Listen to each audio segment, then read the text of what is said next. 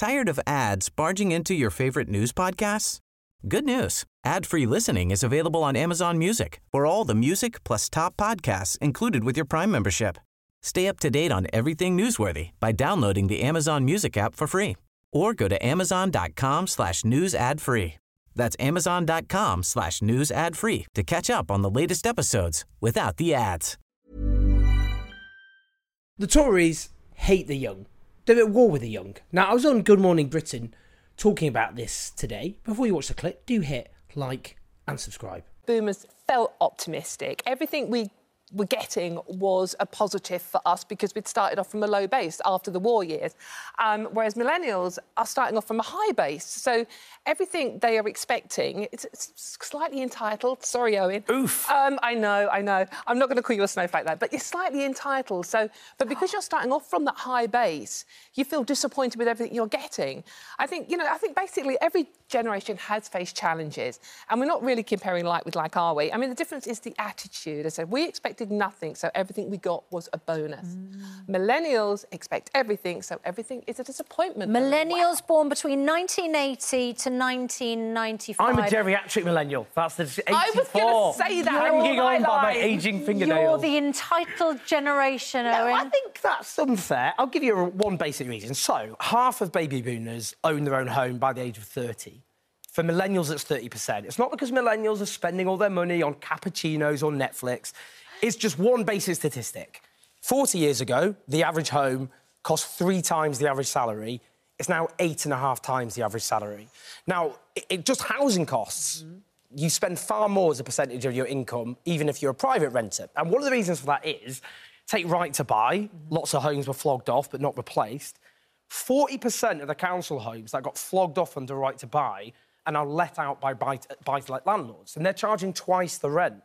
So if you're a millennial, you don't get council housing, don't even think about it, you'll be stuck on a waiting list until you're probably actually in your retirement. You can't get a home often because house prices are so expensive.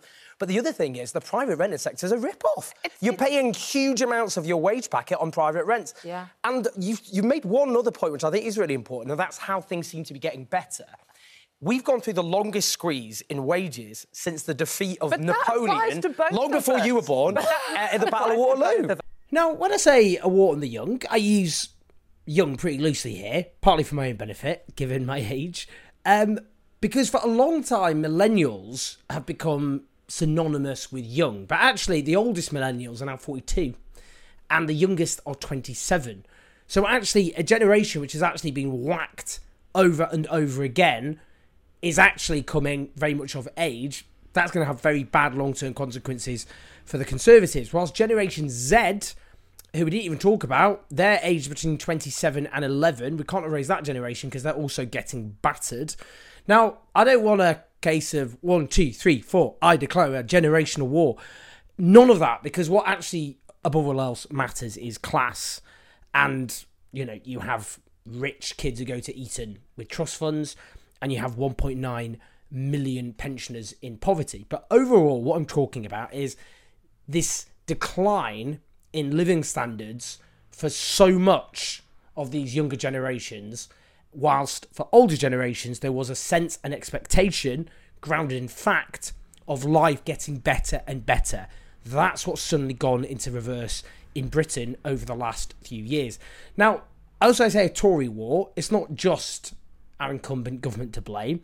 It is the economic system we have, a broken economic system at its root, though Thatcherism in particular redesigned that in ways which have had catastrophic consequences for younger people. And, look, let's have some nuance. I can concede to Dawn's argument more than I did in the cut and thrust of a GMB discussion. Food's become cheaper. There's a caveat, you've probably noticed that's gone slightly in reverse as of late. That's set to be a longer-term problem on the horizon. The climate emergency will make food prices more expensive in the years to come. Also, the rise of ultra-processed food has damaged our health. Cheap, unhealthy food has meant rising levels of obesity and cancer. But, again, on the flip side, we've had advances in healthcare because of the great work of scientists, technology. We've got more gadgets now. Though, obviously, if people were to choose between an affordable, secure home and more gadgets, I think we know how they choose. So I think that answers that in terms of living standards. But it is interesting how a political discussion nationally is so often shaped by older right-wing types, and it revolves around taxes, the level of taxation, when housing costs is far more of an issue for most millennials and the Gen Zs who've left home. It takes up way more of their stagnating and often falling wage packets. But there are other ways that young people have been hammered as well. They've been saddled with debt, not least if they go to university. We're talking tens of thousands of pounds. Now, you might go, well, more people go to university than they used to be the case when it was free. That is true, but you need to go to university to have access to more jobs than used to be the case. So you have to be saddled with debt in many cases to have access to the sorts of jobs that otherwise you just wouldn't be able to do. There's also things like childcare costs. I mean, it's interesting how people, partly because of the housing situation, deferring or delaying when they have kids. I mean, since 2008, childcare costs have risen more than 3 times the rate of wages. Tired of ads barging into your favorite news podcasts? Good news. Ad-free listening is available on Amazon Music for all the music plus top podcasts included with your Prime membership. Stay up to date on everything newsworthy by downloading the Amazon Music app for free or go to amazon.com/news ad free. That's amazon.com/news ad free to catch up on the latest episodes without the ads. It's also often harder for people to rely on family. Back in the day, you still have people, obviously, who have their mums and dads, their granddads and their grandmas, who are about, who can help them look after kids. But more people have to move for work now, partly because the Tories destroyed traditional industries that were the heart of many communities. So there's a lack of secure, well-paid jobs in many towns across the country, so people then have to move to big urban areas and leave their other family behind, which makes it harder to have them to look after kids, and then they have to spend more money on ludicrously expensive childcare. Transport costs, I mean, the disaster of privatisation, buses, which are under-discussed in this country. When I lived in Sheffield, well, I'm going to say that, I left when I was 4, but, you know, my parents told me about how at the time, in the mid-80s, a bus ticket cost 2p, and they were trying to make it free. Since then, since deregulation and privatisation of the buses, the number of bus routes has halved and the price of buses has massively gone up. That's the same with train prices, obviously privatisation being a complete disaster there. Then there's jobs, the rise of insecurity. The idea of a job for life, obviously, is for most people gone, dead. And people often now who are younger have to do 0 hours contracts. They are temporary workers, for example, so they don't have that security as well as the fact we've gone through the longest squeeze, as I've said, in wages since the early 19th century, which has particularly hit younger people. Now, you know, you look at the future of younger people. You know, I often say when I try to defend the triple lock in pensions, which gives a guaranteed rise in pensions to pensioners, when some people do try and do this generational war thing, and they go, well, why are we spending all this money on pensioners when we should be looking after younger people, and we do it, you know, that just happens because pensioners support the Conservatives. And there's truth in that. That's not the case for many of the pensioners watching or listening to this who do vote Labour or have never voted Conservative in their life. I know you exist. My mum is one of them. But it is obviously true statistically that pensioners are far more likely to support the Conservatives. But I support pensions being protected, and not least, not just because it's good for pensioners. We still have a lower state pension than other countries, by the way. And as I've said, we've got nearly 2 million pensioners in poverty. But if you attack pensions now, you get younger people screwed now and then screwed later on when they're pensioners. We're working for that. The younger people have to work for longer, as constantly the pension age is increased, and the amount of healthy life they'll have in retirement shrinks as a consequence. But also their private pensions have been done over. You know, there's a decline in that for huge numbers of younger workers compared to older workers. So again, they're going to get hammered as they get older as well. I've not even discussed the climate emergency. I mean, it's younger people now, the millennials and Gen Z, who are going to suffer the most catastrophic consequences of that. As well as that, you know, younger people tend to have more progressive social values, which have been systematically attacked by the Conservatives. And a lot of that is because younger people are more diverse. You have more people of colour, you have more younger people born abroad than used to be the case, you have more younger people coming out as LGBTQ. All of those things have come under attack. So it's not just their values. I mean, younger people tend to come from are more likely to come from the sorts of communities the Conservatives have gone out of their way to attack in the so-called culture wars. Now, when I say they've got contempt or hate the young, and I really do think they've got complete contempt for the young, who they see as these woke barbarians banging at the gates. You know, Rishi Sunak said, you know, he thinks universities are full of people who don't vote Tory. He said, basically, his latest student loan changes will mean 18-year-olds saddled with debt into their 60s.